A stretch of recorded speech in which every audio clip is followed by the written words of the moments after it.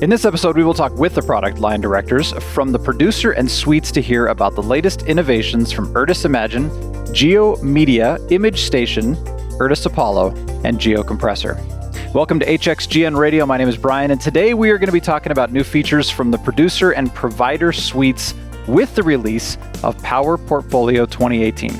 I'm joined by Brad Skelton, Product Line Director for Irtis Imagine, Vince Smith, Product Line Director for GeoMedia, and Chris Tweedy, Product Line Director for Irtis Apollo. Gentlemen, welcome. Thanks for joining us. All right, well, Brad, let's start with you a little bit. Tell us a little bit about what the Imagine team has been working on. Okay, well, first a little background on Imagine. Imagine is a product for remote sensing. So that is, we extract information from imagery. And we've been doing this for a very long time. This time for the 2018 release, the Imagine team has been improving on that and increasing capabilities. It's fully 64-bit now. We've added a lot of capabilities to support new sensors, to support new sensor models, new capabilities in our radar side of the product. But an important thing about Imagine is the way we deliver this capability. We have a tool in Imagine called the Spatial Modeler, and the Spatial Modeler allows you to graphically build new algorithms, and we do it with these individual operators.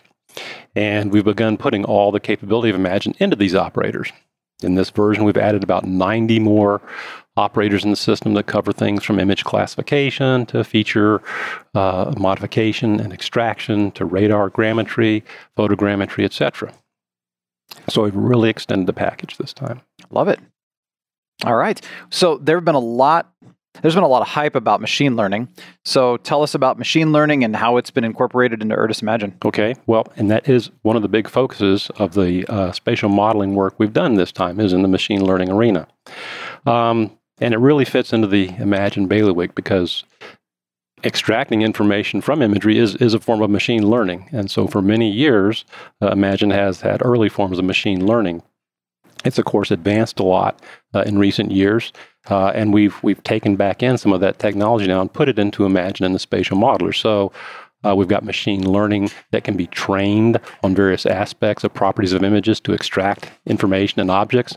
And we're also using what's called deep learning. Deep learning is a technique that can use imagery and image chips to train to be able to recognize features. And we now have operators that you can train that can let you recognize or find things in an image like cars or planes or tanks or even kinds of roads or fields. So that's been a very big focus of this release. Yeah, very interesting. Excellent. Well, Vince, let's talk about GeoMedia. So tell us some of the improvements in the 2018 release. Sure, Brian. In the middle of last year, we actually made a little bit of a roadmap change. We had visited some customers and had a lot of interest in the Geo package, the OGC specification for storing offline data. And we made a decision to go ahead and add to GeoMedia a full read-write data server. So that was a little bit of a twist in our overall release strategy. But we did have a lot of interest. A lot of customers have adopted the OGC specification Geo package for their storage of geospatial information. And a lot of them now are even using it as an exchange.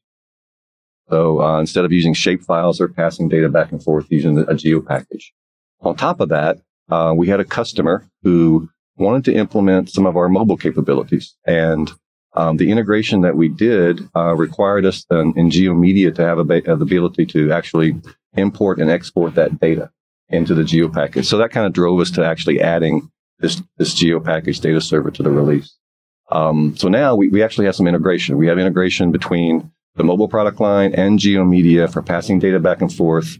Customers can export their enterprise information out of the GIS database, put that on a tablet, Apple or Android tablet, take it to the field, collect information, and then come back and then use GeoMedia's data server capabilities to take that back into their enterprise database.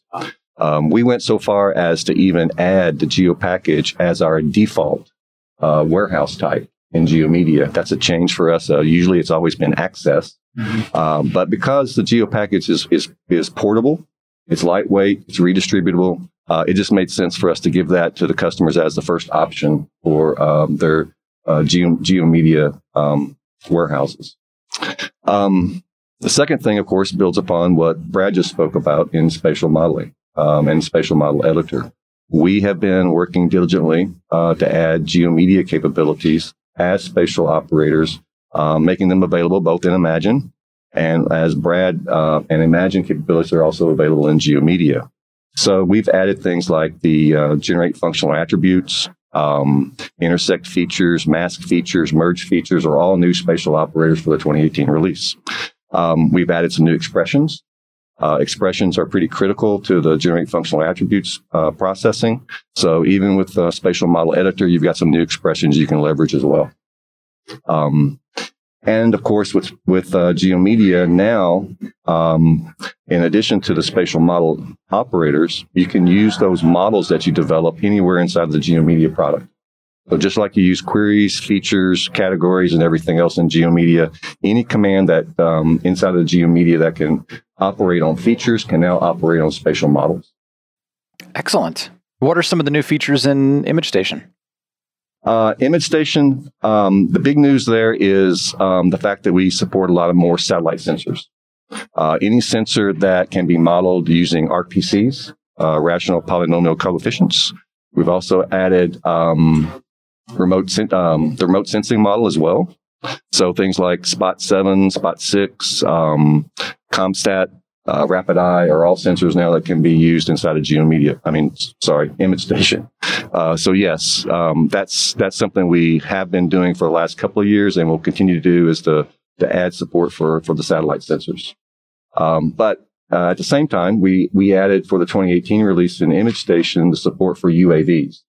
So not everyone is happy with the low cost black box approach of generating data off of UAVs. And some of the ImageStation customers had approached us and asked us to add the possibility of taking UAV data into ImageStation because they'd like the control.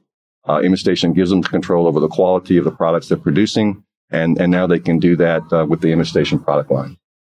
All right. Thank you, Vince. Appreciate it. Chris, what's new with IRDIS Apollo?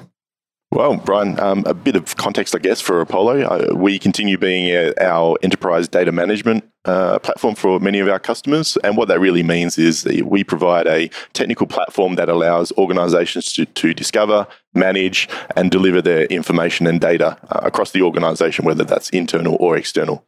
One of the key new features with our 2018 release back in March was really extending our journey for introducing new RESTful APIs. As an enterprise platform, integrating with other enterprise business systems is obviously very, very crucial. And beginning with our 2016 release last year, we introduced a really re-implementation of our REST APIs. With the 2018 release back in March, we've really extended that and really covered almost all of the workflows that customers will need to do to integrate us within other business systems. So, for example, Clip, Zip, and Ship wasn't previously covered, and now with 2018, that's fully supported and able to be integrated.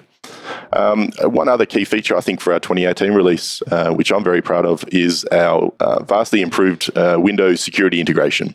In previous releases, we did have some level of support for that workflow, but we've really re-implemented that in the 2018 release, which really means it's from configuring and integrating within a domain security setting, it's far, far easier than previous releases. From an organizational point of view, there's immediate benefits there. We reuse existing domain credentials and roles and security levels that have already been managed by corporate IT, for example. But really from a user perspective, one of the main benefit I love to see is if you're using a supported browser, there's no username or password credentials. It automatically logs you in straight away. Username, passwords are simply transparently, but securely, I must add, now gone with the 2018 release if you are configured in this manner. Excellent. Yeah, it's good to know about the security on that, but also just the ease of it, which is nice. Excellent. How about GeoCompressor? So GeoCompressor, again, is our purpose-built sort of mosaicing and compression tool. While we do have obviously very similar compression and mosaicing workflows both in Vince's ImageStation and Brad's Imagine tools, GeoCompressor is a very purpose-built application that does only one thing. Very purpose-built for our data provider customers. So as part of the provider suite, we complement the data provider workflows in such a way that we can compress the Mosaic imagery far larger than any other application that can on the market. With GE Compressor 2018, we've really sort of reached a point where we believe performance and scalability has already been met, both across Windows and Linux platforms.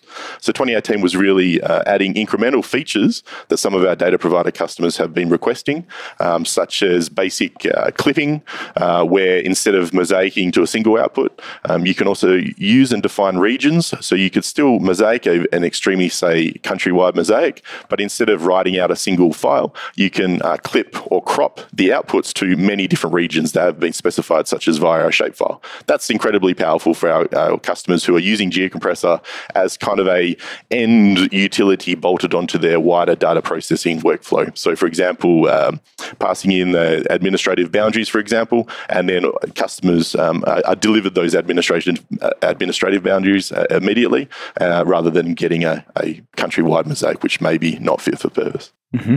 Excellent. Well, thank you, gentlemen, for sharing all of these updates and information. This is fantastic. It's good to hear all of the great things going on. So thank you for being on today, and thank you for your time. Appreciate it. No problems. Thanks a lot. Thank you. For more information about today's topic, visit hexagongeospatial.com. And to listen to additional episodes and learn more, visit hxgnspotlight.com. Thanks for tuning in.